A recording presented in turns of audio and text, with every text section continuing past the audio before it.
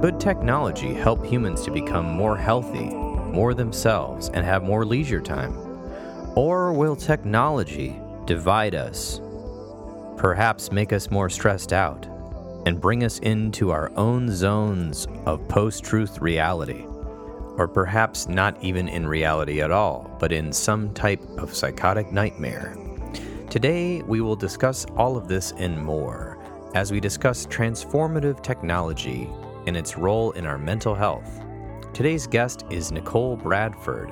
She is fascinated by the human potential and technology. She is the CEO and founder of the Willow Group and co-founder of the Transformative Technology Lab, the conference, and the Transformative Technology 200 list. Prior to becoming a leader in transformative technology, Nichol Bradford was a senior executive in video games with responsibility for strategy, operations, and marketing for major brands that include Activision, Blizzard, Disney, and Vivendi Games, including operating World of Warcraft China. Nichol Bradford is a graduate of Singularity University GSP 15, has an MBA from Wharton School of Business and Strategy, and a business BBA in marketing from the University of Houston, Texas. She is a fellow of the British American Project, served on the board of the Brandon Marshall Foundation for Mental Health, and is a former term member of the Council on Foreign Relations. She speaks regularly on transformation, exponential technology, and the culture at conferences like Singularity University's Global Summit, Exponential Medicine, Catapult Future Festival, Wisdom 2.0, and more. I'm sure you're going to enjoy Nichol on today's episode of The Intentional Clinician. If you are just listening for the first time, please hit that subscribe button so we can stay in touch.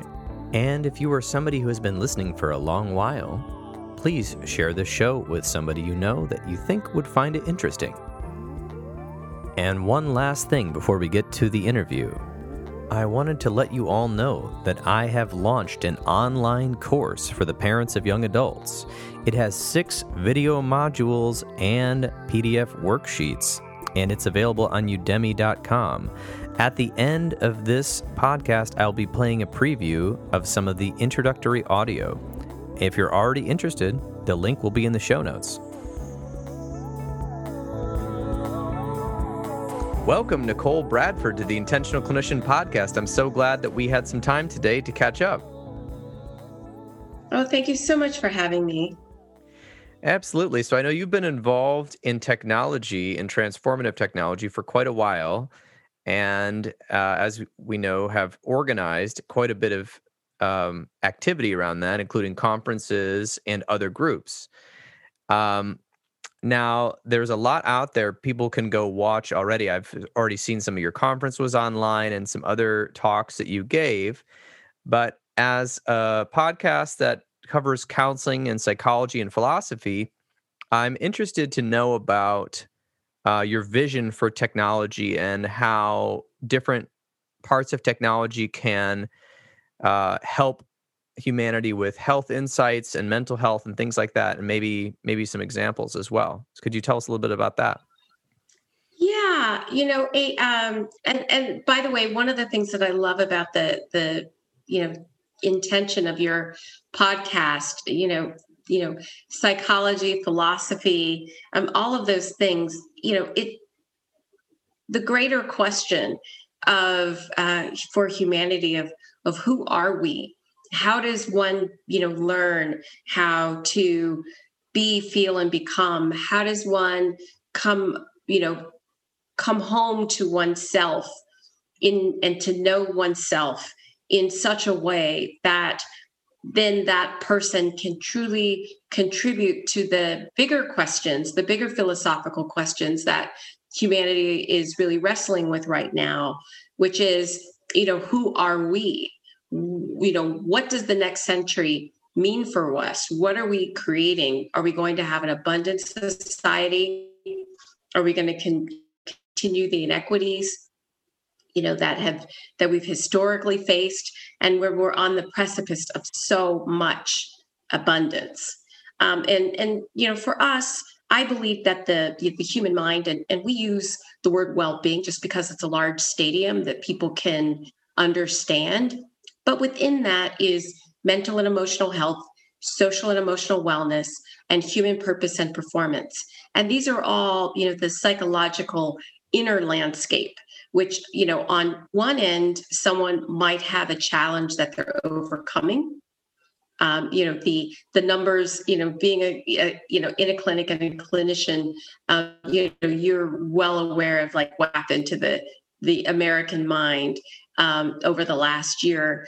So there's those challenges, but then also, what I think is really inspiring is that, the same mind that is challenged, and many of the same tools that can support someone in those challenges, it's also on the same continuum as one's fullest potential. It's all playing in the same landscape. And so the role of technology is this today. Our really big problem is that our tech is on exponential curves, and our crises are too: climate, inequality, divisiveness. But the way that people really learn how to be, feel, and become is linear and analog. And there aren't enough people like yourself to, if you look at even pre-COVID, the numbers that the World Health Organization put out about depression being the leading disability worldwide, just really the stress, anxiety, depression, lack of engagement, all of these things that were fully present before COVID. And already, I remember looking at one stat where they estimated that in order just to meet the demand of today and 2030, if you filled every school that certifies and trains people who support the human mind in all of its various ways, with official credentials, it would take over 100 years to train enough people to just meet the demand that we're going to be facing in 9 years. And this was pre-COVID, and we know that's pulled it forward. And so the role of technology really is to give people like you, people like the people in your facility, superhuman abilities to extend your reach, and to do that in a way that gives you the superpowers to serve in the way that you're called to serve, and your help is really needed to make sure that those applications don't compromise care and don't compromise that connection. But developing technology is an iterative process, and so I love speaking to people like yourself who have audiences like you do, to invite them to engage with technology people to help develop the good stuff that actually truly meets yours and your clients' needs. Well, that is quite a summary, and I definitely align with all of that. Just to kind of recap a little bit for our listeners and maybe find some direction here, but I love the overview of this, and the macro meets the micro. So our philosophies are very much aligned with the fact that having awareness tools and awareness of the self and practices or technology practices or things to help us can then help us suffer less in our maybe personal life, which means hopefully we could bring out skills into the world to solve these very real, giant existential crises that we're facing.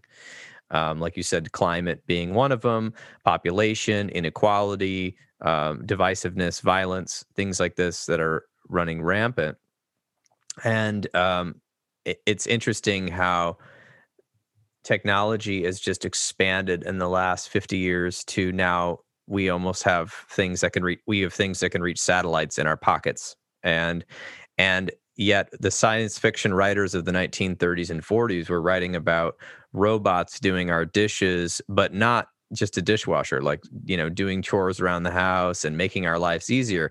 And it's kind of been ironic right now. Maybe we're still in the infancy of this, but it almost seems like a lot of these helpers that we have around the house are only slightly compensating. So Alexa, the Amazon bot, the dishwasher, they're slightly compensating for our increasingly sped up lives and increasingly confusing lives. And what I mean by that is the post-truth stuff that's coming around that's causing even more problems, is that the agreed upon narrative is not there due to contrasting agendas, I would say. We could get into that further. But, psychology is very much needing to speed up also to meet the demand, not only with therapists, which is highly effective. We know that it is very effective and it helps people, in the long run. But all the people that therapy is not reaching as children, or all the it's almost as if we need to start combining disciplines, like counseling and mental health skills and coping skills need to be taught in schools from day one. All public schools need to learn different ways to regulate your emotions. We need to have public schools teaching how to have communication and dialogue and critical thinking, and learn about relationships and boundaries and all of these things that are not being taught.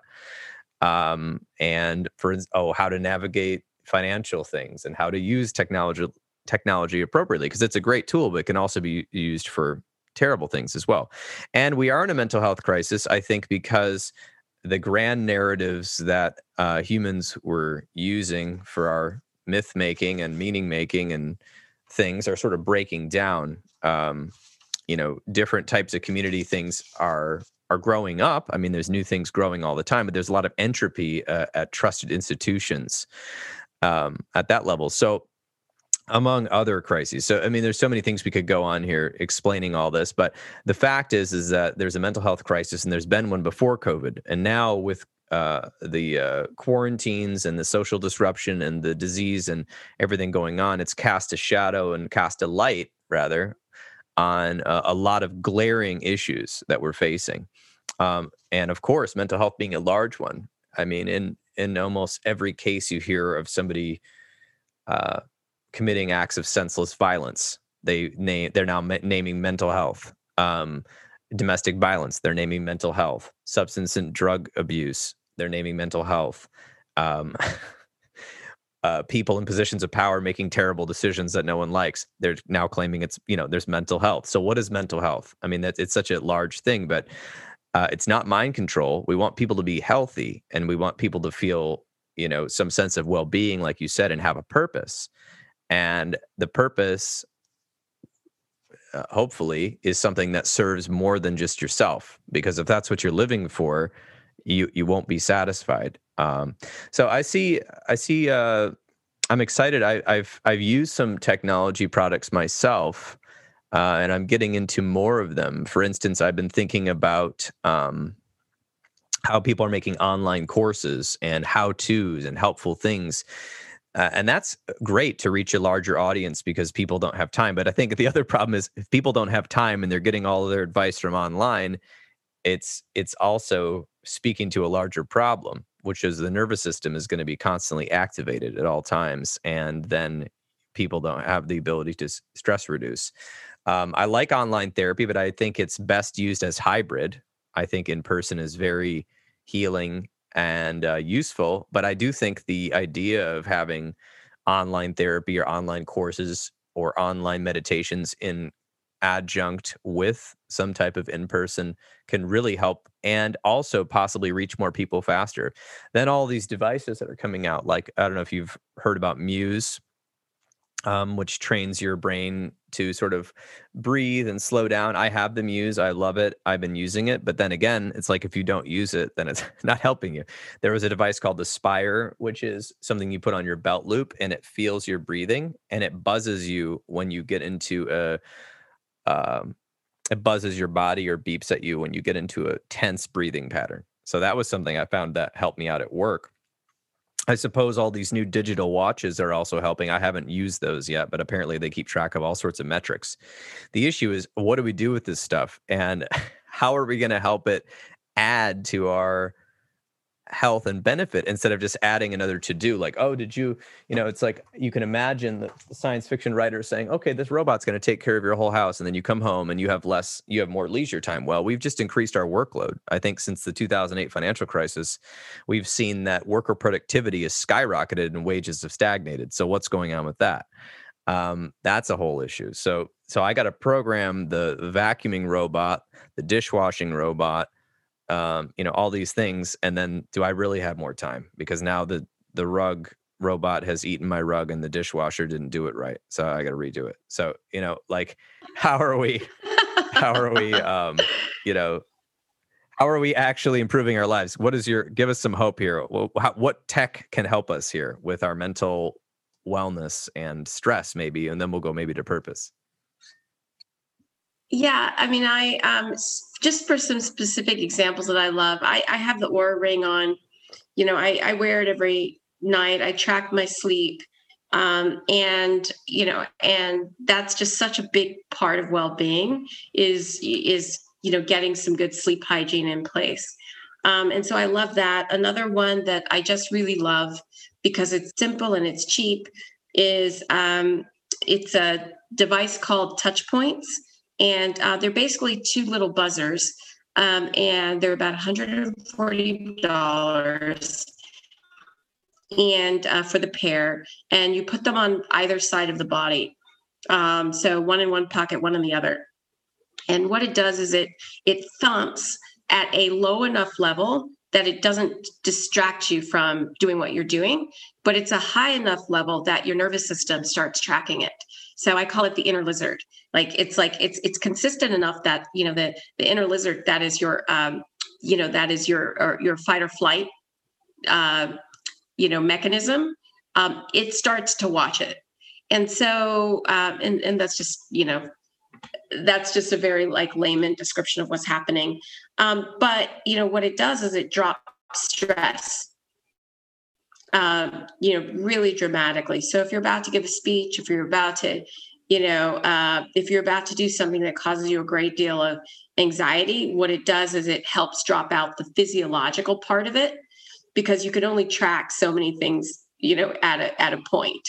And so, to the extent that people can, stop that ramp up of, the psychology, the hardware driving the software driving the hardware, driving the software, or, you have a thought, you become anxious. That turns into an adrenaline cortisol rush that then you're on the roller coaster until you're off the roller coaster. So you have that physiological component that then you have the experience of anxiety, which fans the flame of content. And so what's great about these two things, it's just it's super cheap and it just works. And in their studies, in their clinical studies, you see 60 to 70% drops in the physiological response, stress responses, within 1 to 2 minutes of having these little thumpers in your pocket. So you don't have to do anything. You don't have to learn anything. You just stick them in your pockets. Great for speeches, great for meetings, great for negotiation, great for any sort of experience that makes you anxious.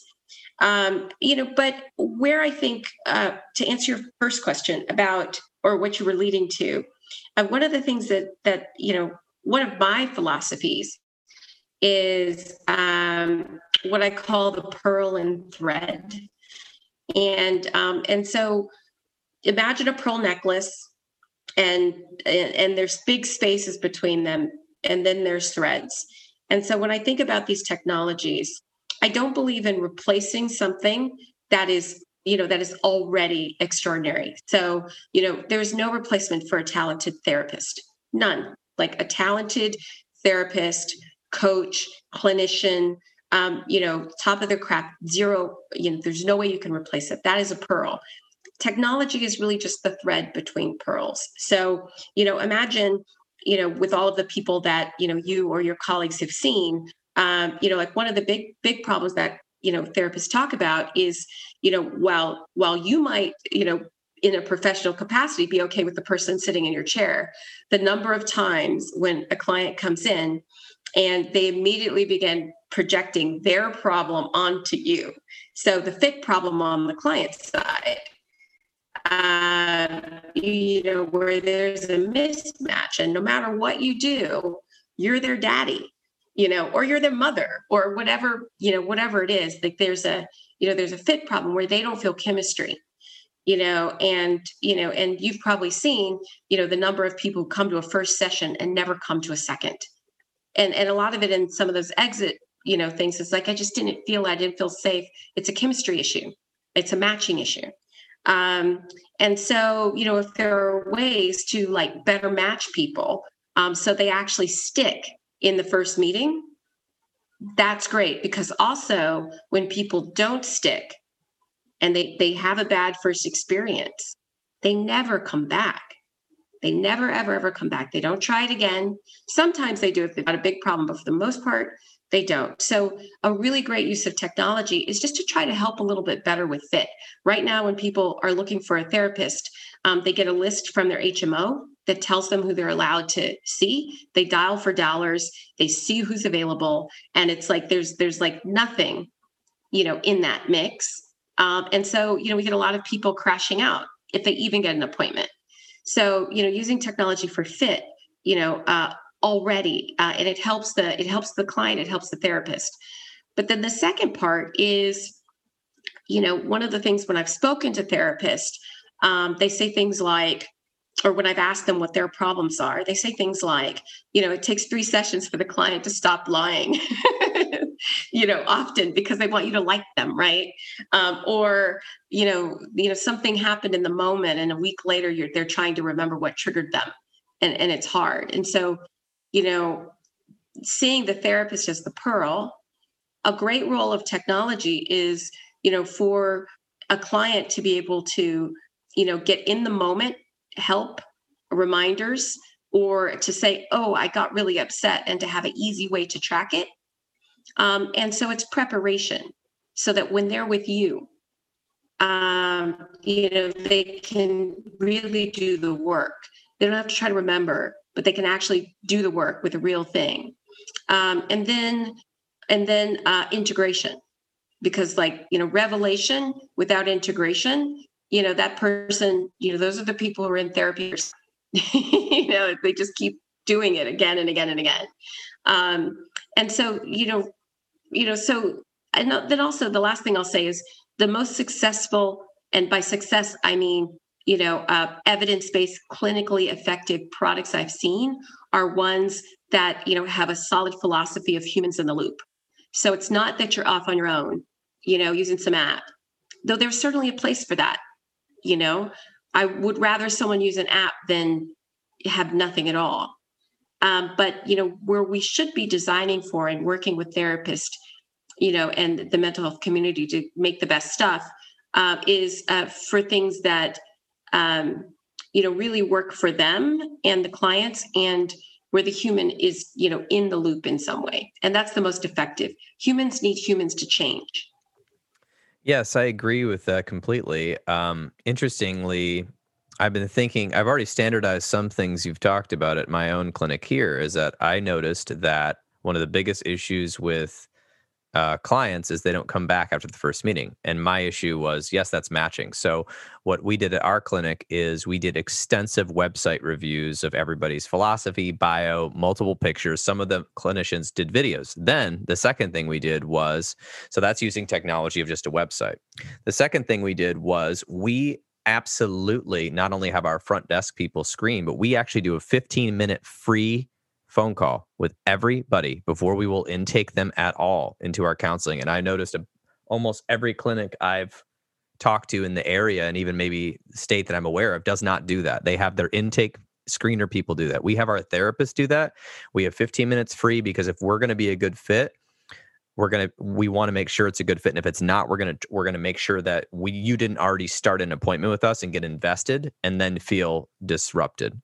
So that's number 2 thing we're doing.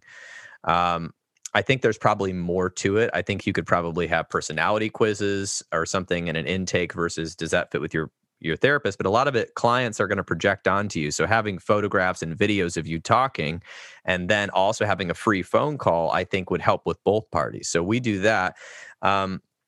I think that's very important to get people engaged, and then to use apps or things like this. So I have not standardized this, but a lot of my clients, when I come in, I say, do you want to get the most out of this? They say, yeah. I said, okay, well, here's the deal. Like, mindfulness-based stress reduction has been proven since the 80s. And before then, it was proven in non-Western medicine to help with your stress. So here's apps, here's a app, Headspace or Insight Timer, where you can start learning to do this on your own every day. If you do that, you're going to feel better, and we're going to be able to work on getting to the root causes or the root issues here, so we can get you out of here sooner and get you back into life.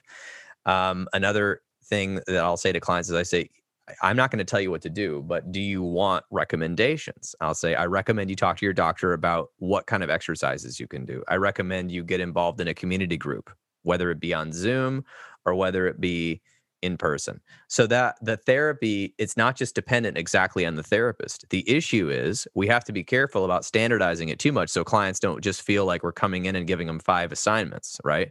So that's the trouble. I've been trying to figure out how to standardize that. I standardize the intakes, where we always make sure we do the 15-minute free phone call to make sure it's a good fit. And lots of times that saved us from, this client and I just didn't get along.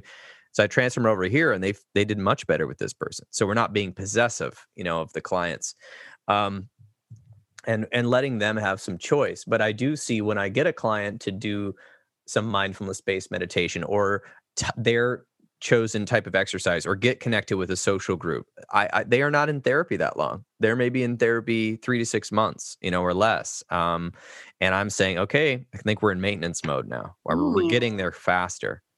So the issue is, can I use technology to integrate all of these things? I think yes. The hard part is we only have 53 minutes, thanks insurance companies. And, we've got to, write all these empirically proven things and help them with the intervention, and then give all these recommendations without being pushy, because people don't like being pushed around and told what to do. So I like to use the community reinforcement approach, which is, we need community. We need different things to reinforce our mental health. We can't just depend on the therapist, because that's the next step to just going to the doctor and saying, I'm depressed, give me a pill. I'm not going to work on anything else. Yeah. So I don't know what your thoughts are. Well, so just a couple of amazing things. One, I love what you've done with essentially with your onboarding. I'm really curious. Did you measure the change in, adherence? Like, in the sense of, like, you had said that when you had misfit, you could track it. When you made that change, did you see, essentially, what I'm asking? Our return rate, yes. So our return rate after after session 1 at my clinic with 14 therapists, is about 98%. Awesome. And so that, I think, is about as good as you can get. And I've been tracking that. Whereas other clinics I know, and I worked at clinics that did this, the return rate was 50, 70, something like that, because they were not having the therapist start the rapport at the intake, or before the intake, to make sure it was a good fit. And they got to the intake, and what do you do with the intake? The medical community has dictated, and the state has dictated, that we have to ask you all these questions about your childhood and your personal life, and what's going wrong, and what's going wrong with this, and what's going wrong with that, and are you suicidal, and are you using drugs and alcohol, and do you have a spiritual practice? We have to ask all of this. So what I tell my clinicians to do is, let's do that 15 minutes. If it goes well, that's right there establishing rapport and hope. Secondly, spend the first 15 minutes not asking any questions, answering questions, talking about what you guys can do together, and then what I say, blame the medical establishment. We do have to do this. Now, it is best practice to do this, right? But it'd be nice if we had a little bit longer to do it. So then spend the next 45 minutes going, hey, you know what? I just have to answer these questions, and then we can get to the therapy. Little does the client know, the first 15 minutes on the phone for free was therapy, and the first 15 minutes of that intake was therapy. Now you guys are getting along, and you can see that, and then they're much more happy to answer your questions, versus me sitting there like we just got into some sort of interview, and I say, tell me about this, tell me about that. Are you smoking? Are you this? What's your family history? Before you even like me. So like, no wonder people don't come back to therapy. They didn't even get therapy on the first appointment at a lot of clinics. Yeah. So that's the tough part Wow. about that.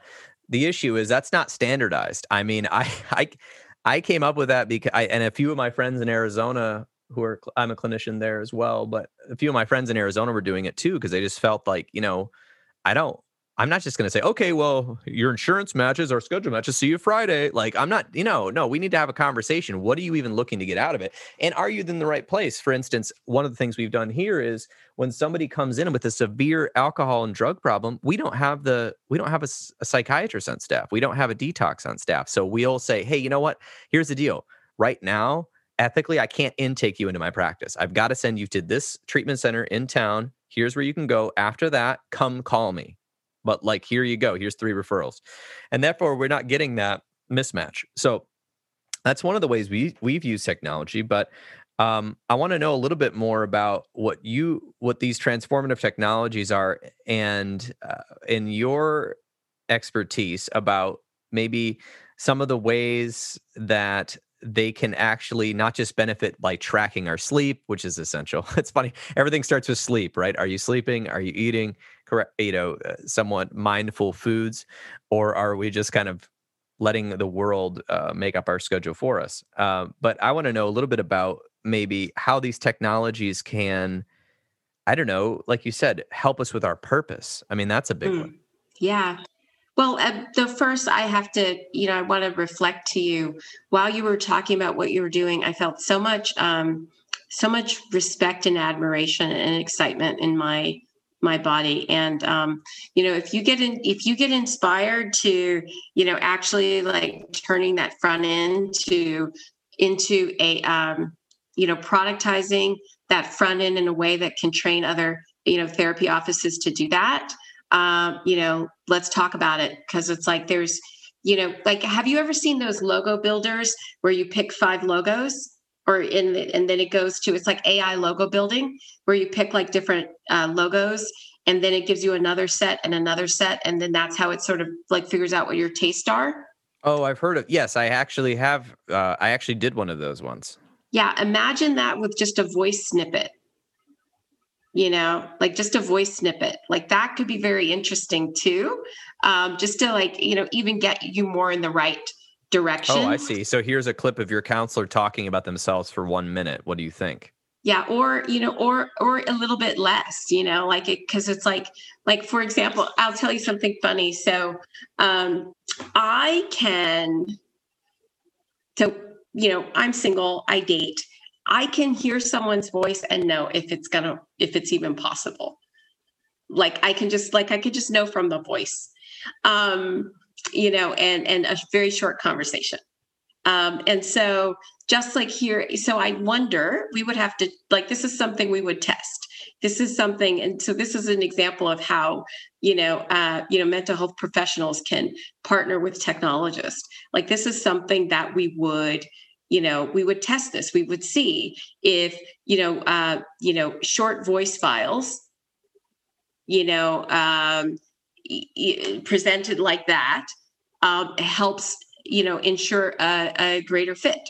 And you would still do all of those other things, but then you would have a greater likelihood of the clinician, the therapist who's doing that intake therapy. You already would have tightened it a little bit. So, rather than sort of like, rather than like maybe batting 60 on tight fit, you're already in the 90s, before you do the pre-therapy. So those are the types of things, when technologists really understand the problem set, that the people who are on the ground are doing, that we can like collaborate to be like, oh, this is a way to do it. And then, we work really closely with a lot of, researchers, and we really believe in, validation. Right now, well, actually, that's not what you asked me. I'm just sort That's of like okay. went off on a tangent. No, why don't we just go on the tangent? It's cool. That's okay. Well, I'm all about that. well, it's like, so one of the challenges, so everybody's got their bias, right? Mm-hmm. And so the do-gooder bias is that if it's good for you, then it doesn't matter how painful and terrible the UI UX is, and if it's like, if it's total suffering to use the product, it's good for you. It's sort of like, so that's how do-gooders are. Technologists, once they get a technology, it's like they have a hammer and everything's a nail. So, you can do it with VR. Oh, that with VR, and this with VR, and that with VR. And so it's like the technology becomes the driving force as opposed to the human it's serving. And then, the challenge with the medical community is, when they think about technology, typically, they want the entire intervention to exist inside of whatever the app is. So when you look at, when you sort of like, if you might read some of the articles that come out about mental health apps and some things like that, it's like everything has to happen in this intervention point, as opposed to, which kind of like what you've done, is drawing it out. And this goes back to the pearl and the thread too. It's like when you expand the scope, not everything about the intervention has to happen in the software. And so when you open your mind and consider it a full, customer journey, because like what you're talking about, the way you're running your practice is kind of how, like the luxury hotels run their businesses, in the way that they actually, like the super elite hotels, they know who is coming and what they like, and so it's a very, it's a very personalized sort of approach. So, the world is sort of moving towards customer experiences. Corporate is starting to think about, like, some of the new companies are thinking of employees as customers of the companies that they work in, as opposed to widgets, widgets to be used. And so you're going to see that everywhere. And so, so you're, one of the things that I love about you already is, you're on the ground, you noticed a problem, and, and you have, are really an early adopter and sort of pioneer thinking about how to become more effective in this space. And what's really nice is that, there's other industries where people are figuring out the same thing. So there's that. And so, one of the things that we do is, I really believe in efficacy as well. But I also believe in innovation. And so the space that's really good is the place where, the clinicians in the medical community really engages with technology, and to help us, like, figure out and experiment and try things and test them, so we can build good things together. And so, so that was my rant. I'm sorry, I just got a little too excited about the way you do things. Well, I'm glad to hear that. I mean, I essentially didn't start a clinic because I wanted to become a business person, but I guess I am now. But I started a clinic because I was really annoyed at how other clinics were being run and how places I had worked at functioned from a customer service standpoint. If I have to think through everything about what a new client or new patient is going through. First of all, it took a lot of guts for them to look you up on the internet and call you. So they have to, and then there's all this stigma around mental health, right? I'm going to see a therapist. What does that mean? So I need to make this as easy as possible, but I also have to make them feel like they've got agency and choice. And then thirdly, I need to make sure that I am not screwing up and putting the wrong counselor with the wrong client. I want them to find out before we start exchanging money. So essentially, that's kind of where I went with that. And I would love to, I know Psychology Today, the website, has actually been getting a bit more innovative, and they've actually been having therapists record 30-second video introductions. Not everybody's been doing it, but I think a lot of therapists are scared to do it. But then again, these might be the same therapists who put these pictures up. And I'm like, you didn't get a professional photographer. I'm like, here's the deal. We all have our days where we look good or where we might not look so inviting. But I tell my clinicians, I say, people, you may have the skills, but people are also going to look at you and they're going to judge you subconsciously based on people they know. And you have to have a smile that says, "Hey, I'm approachable. I'm here. I can talk to you." It can't be like a half, the lighting is terrible and you look like you're having a bad day and you're like, "I'm just taking this photo for my profile." We have to think about these sort of things that are going to help, clinicians, because they're going to spend a lot of time with you, and it's a relationship with the healthcare practitioner.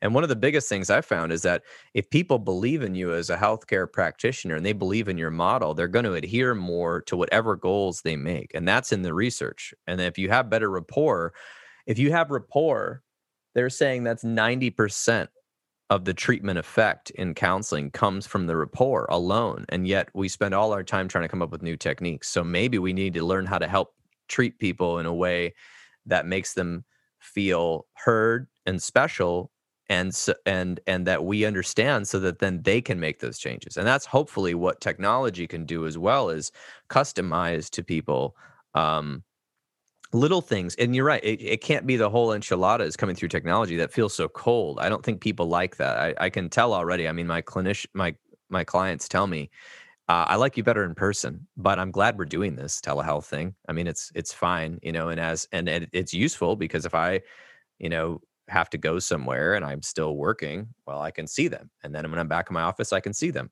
So I guess the issue is technology should be a helper and a tool to kind of keep us and guide us on track. At the same time, the same technology on your phone or on your laptop can be the great distractor, which can then lead us to more I don't know, nourishing activities or whatever. Absolutely.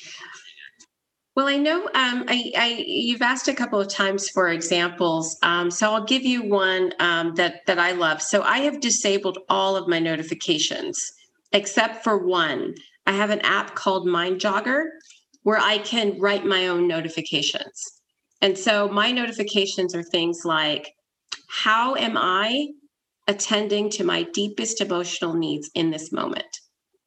So I get the notification, and it says that, and I have the practice of pausing and asking, "How am I attending to my deepest emotional needs in this moment?" And it's really like the quality of life that has had for me, like just and because the way that the brain works, as soon as something becomes non-novel, it becomes less effective.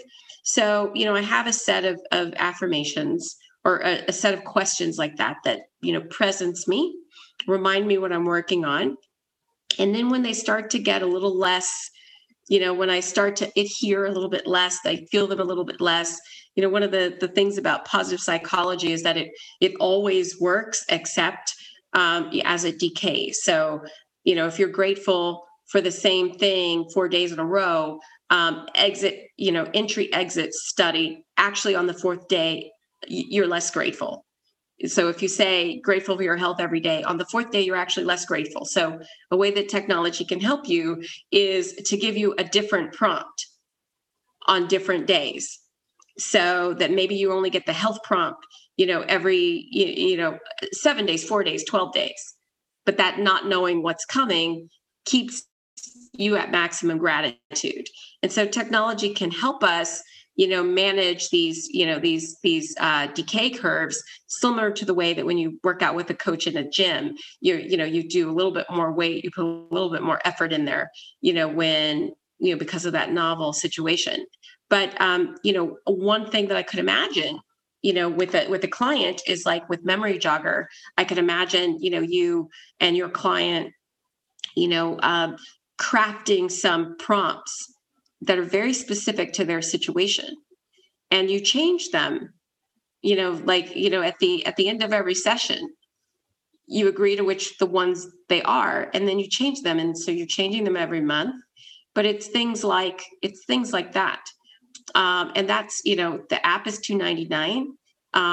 It's called Mind Jogger or Memory Jogger? Hold on, let me, I was just it's curious. a good one. I know, I like this one a lot. Well, it reminds me, while we're looking it up, what's it called?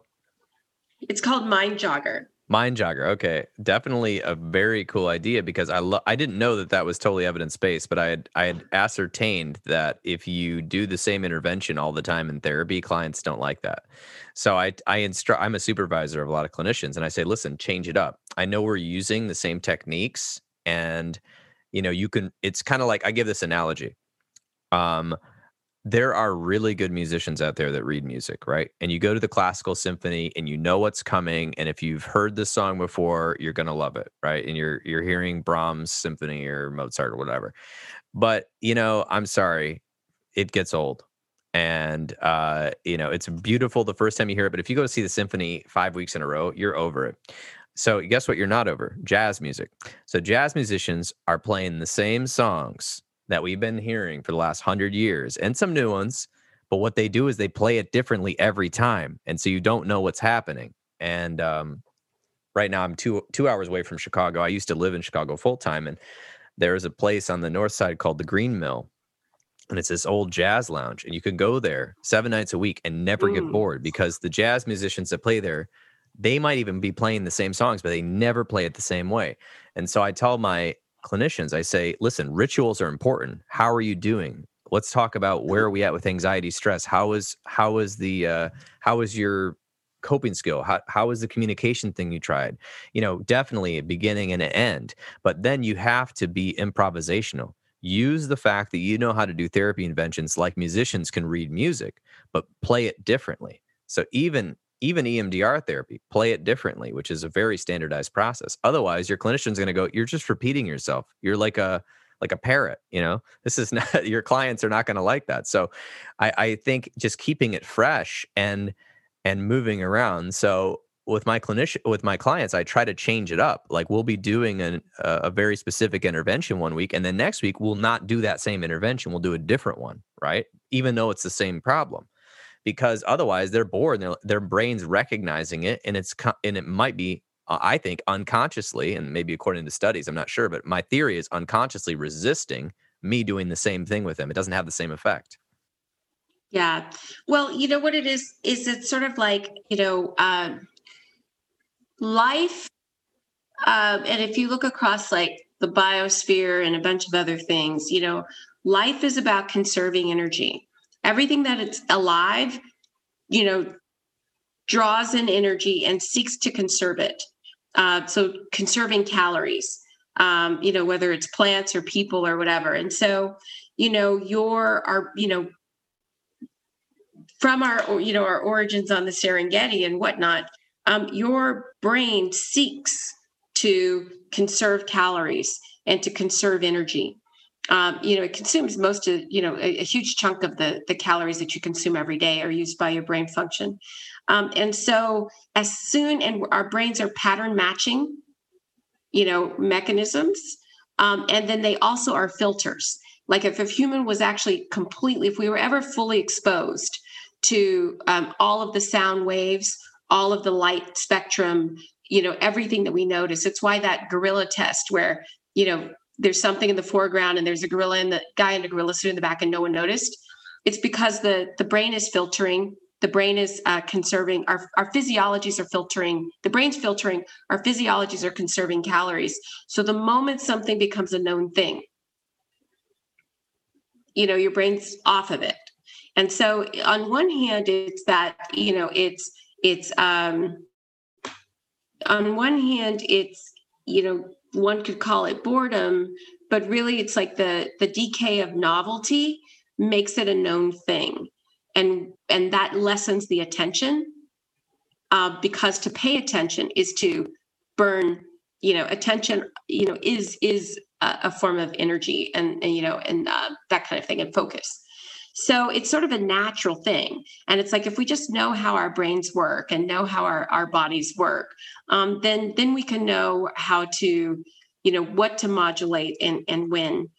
But something that you said at the top of the hour too, that I really want to come back to that I thought was, brilliant was, when you talked about how, when you work with your clients, and you tell them that if they meditate, that at times, the process will go smoother, faster, and finish up, and you give them that as an option. That would be also a wonderful thing. Like I realized I haven't looked for any studies that show, um, the impact of these, combined or supportive interventions on the effectiveness of the actual, therapeutic process. That would be really, fascinating to set up some, studies and see if we could. I don't know how we would control for that, but Yeah, that'd be that tough, would but be great. I'll tell you why I base that on. So here's what I base those three things on. There are hundreds, maybe thousands now of studies showing that if people did mindfulness-based stress reduction for 20 to 30 minutes a day, or transcendental meditation, which is more difficult, that they had increased gray matter, better stress response, better test scores, better sleep, clarity, I mean, you name it. I mean, they've proven it with these studies, with that intentional concentration and meditation. There are so many studies showing that if people exercise, that their anxiety and depression symptoms go down and decrease. And there are so many studies showing that social engagement with the pro-social activities with people you feel safe around, or even over Zoom, connecting to people, improve humans' mood and well-being. So I just took all those studies and I'm like, those are my three things. I mean, there's more things I tell people to try out, but those are the three things I really love, right? I mean, also bibliotherapy, like reading a really good book or listening to a really interesting podcast can help make your mind creative again and less depressed or less anxious because you're focusing on something that is actually within your control. So, I mean, I took those studies, which there's hundreds in each category. And I just thought, well, hell, if I have my client do one of these things while they're in therapy and I ask about it every week and they're actually doing it, watch the results. And it's true. The clients who I see take one of these things up as a discipline, or maybe even switch it up. I said, listen, I'm not looking for even an A, B, or a C grade. I'm saying if you can set a goal to do this 3 times a week or 4 times a week or whatever, and that's like only 30 to 50% of your week, that's all I need. Then you're doing something for yourself outside of therapy. And if that occurs, I see a huge speed up in symptom reduction and also quality. And then if there is deep trauma or some huge PTSD trigger going on, it helps me be able to get to the bottom of it faster and be able to use the appropriate intervention, such as EMDR therapy or some other trauma-informed therapy, to help their response to that flashback or that trigger go away faster. And I just saw it the other day. I had a client and he started meditating every day and he comes in and he's like, I'm in a really good mood. I'm in a really good place. And I was like, really, what's going on? He's like, well, I've been meditating for the last 3 weeks since I saw you. And we were talking and he had this, and he's bringing up all these sorts of other things that he wanted to talk about. And I said at the end, I said, honestly, here's the deal. Like, I have to literally put you on maintenance. Your symptoms are gone, like that you came in here for. I can't continue to charge insurance companies. So you could pay me cash, but I can't run this through insurance past and every 3 or 4 week check-in to make sure that you're still doing okay. And he laughed really hard and he's like, dang, he's like, well, I'll have to think of something to be depressed about. But he was like, he was in a jolly mood and he went home and so he'll see me in a month. So that's the sort of result that can happen. But the hard part is when people come in, usually they're so symptomatic that doing these activities is so hard, to even start. So if I can get them to do it in my office, I can't get them to exercise in my office, but I can teach them meditation. I can show them things to try. Then it's just the same thing as the technology, using technology in all those aspects, to find the exercise place, to use the meditation applications, to find a community. We're using technology. So it's pairing it together. To be able to better their lives. Yeah, I've seen one. Oh, I know, it's so good.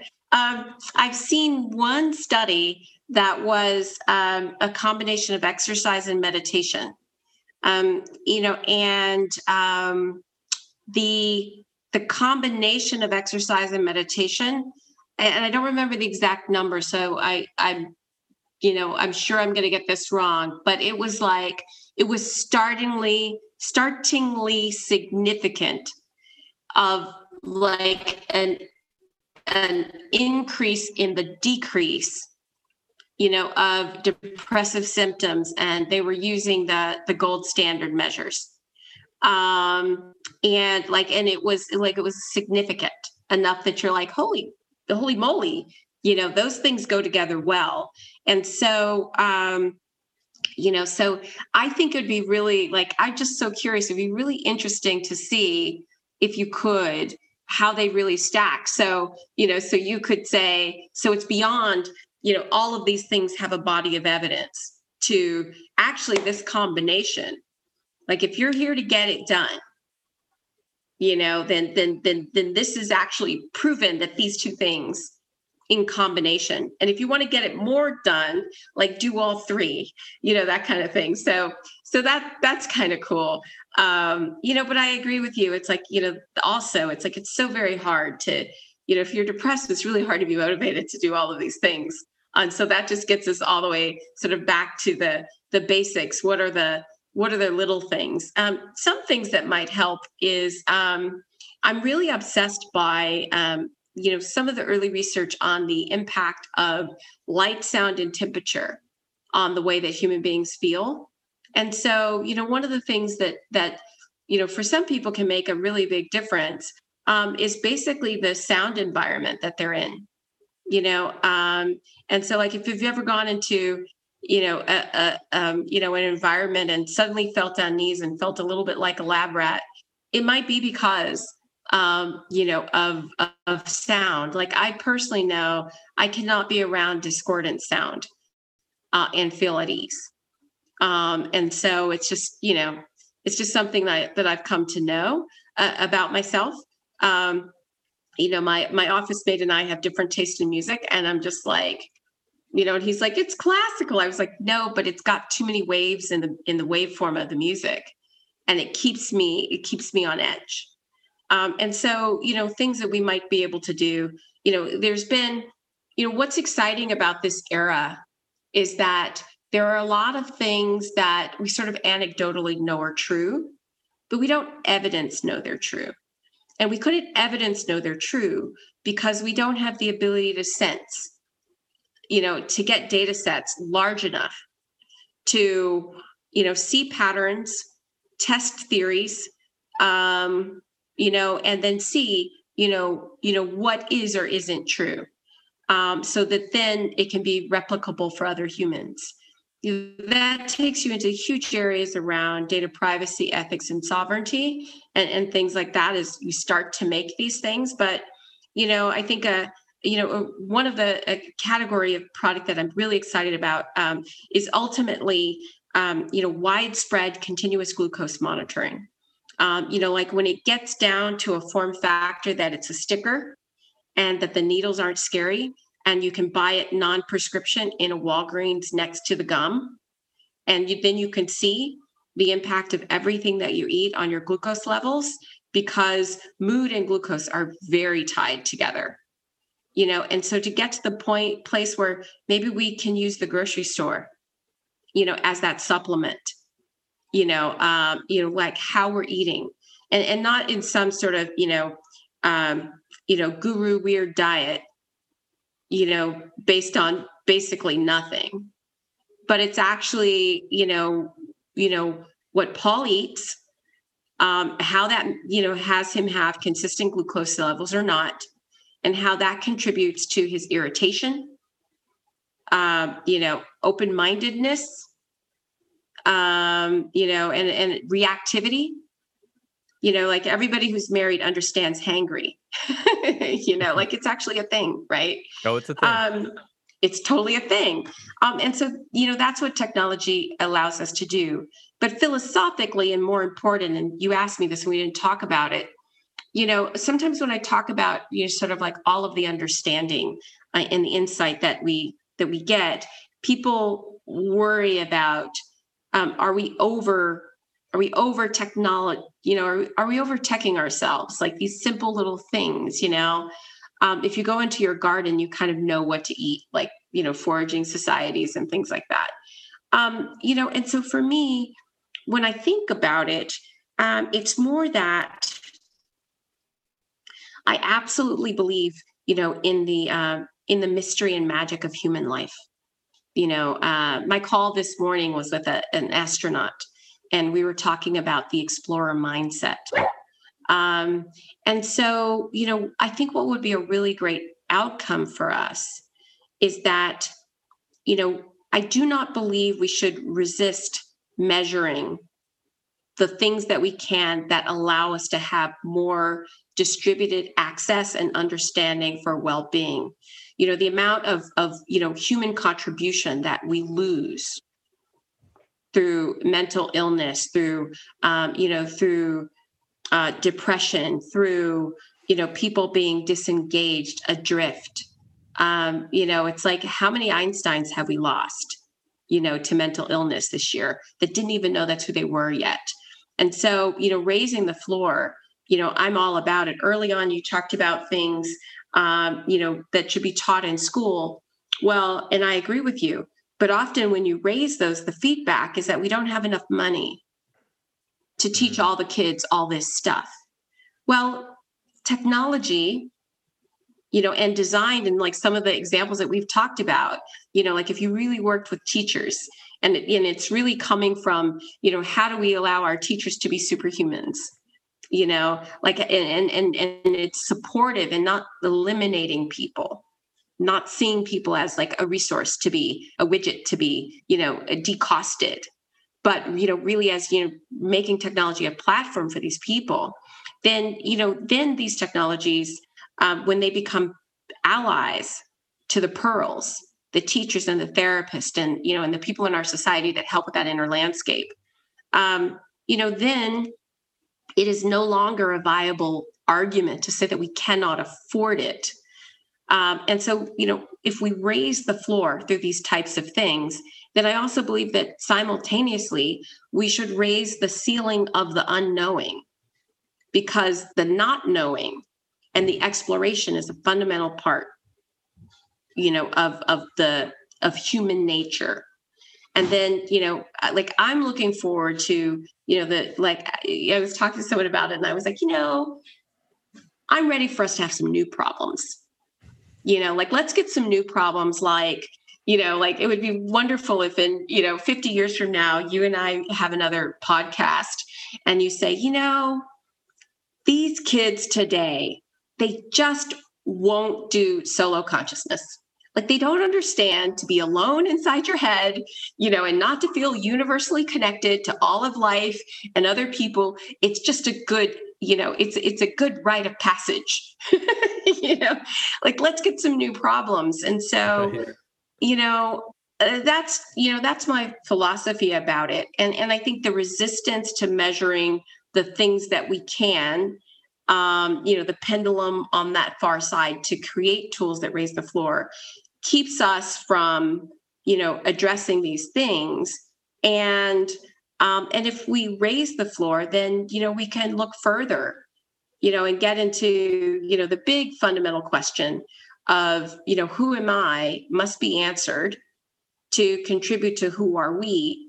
And humanity is at a place right now where we are, 10 to 15 years out from being more on a path towards Hunger Games or more on a path towards Starfleet.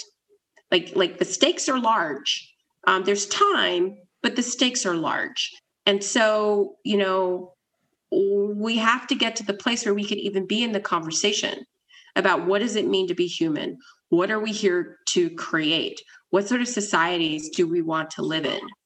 And for that, we have to have, the resourcefulness and the character, and the fearlessness that comes from psychological health, to be able to craft that. And so that's really what this is all about. Well, I think that is an excellent summary of, where we're going with this technology, or where we could go. And you're right, we have a choice to make as people. Are we coming together, and are we working together, and are we solving problems as a species that lives on a planet? Or are we angry about our way or the highway based on our small understanding of our little county or our little town or our little city, and don't see the global? I think that there's a couple of different mindsets competing there. I would hopefully much like us to go towards Starfleet and not Hunger Games, but I can see both emerging already. And being able to regulate your emotions and work and be able to have less stress and better mental health will enable people to, or empower people to make tough decisions and to be courageous and stand up for things that aren't right in terms of, helping everyone, right? Or only helping the few. So I think that, I think that's a great place to kind of wrap here in terms of transformative technology. Can you talk about, as we are kind of wrapping, a little bit about how people can get involved with learning about your work and how to follow you? Great. Yeah. Our website is www.transformativetech.org. And, and for those of you who are listening, if there is a desire in you to build a solution for something, if there's something in your practice or something that you see in the world that, is in what Paul and I have talked about, and there's a desire for you have a desire to build, then, come and join us. Our community is, engineers and scientists and researchers and clinicians. And, there are these good-hearted people, who are looking to build the tools. And you've heard on the show, we have a very human-centric approach. And so if you have an idea and you want to talk to people about it, and you might want to join a team, or if you are fully committed to your practice or fully committed to your lab, you can advise startups. You can help companies from, going in the wrong direction. There's so many ways for you to fit in. There's so many ways for you to contribute. And the reality is it's like, we're none of the disciplines, like the problems are multidisciplinary, kind of like, Paul, you said about all these different pieces and how community amplifies the positive impact of therapy. It's like, so the problems are multidisciplinary. And so the solutions must be multidisciplinary too. So if in your heart you're an explorer, if in your heart you're a builder, if in your heart you want to, create this new future, then come and hang out with us. You'll find the people who, also want to, and who knows, maybe you'll, build the next thing that humanity really needs. I think that's a great invite, Nichol, and I really appreciate your time, and I really hope that our listeners will get involved. And if you don't know much about technology and you've just found this podcast, check out the website, transformativetech.org. And if you're into technology, obviously, check it out as well. Awesome. All right. Thank you so much for your time, Nichol. Thank you. Bye.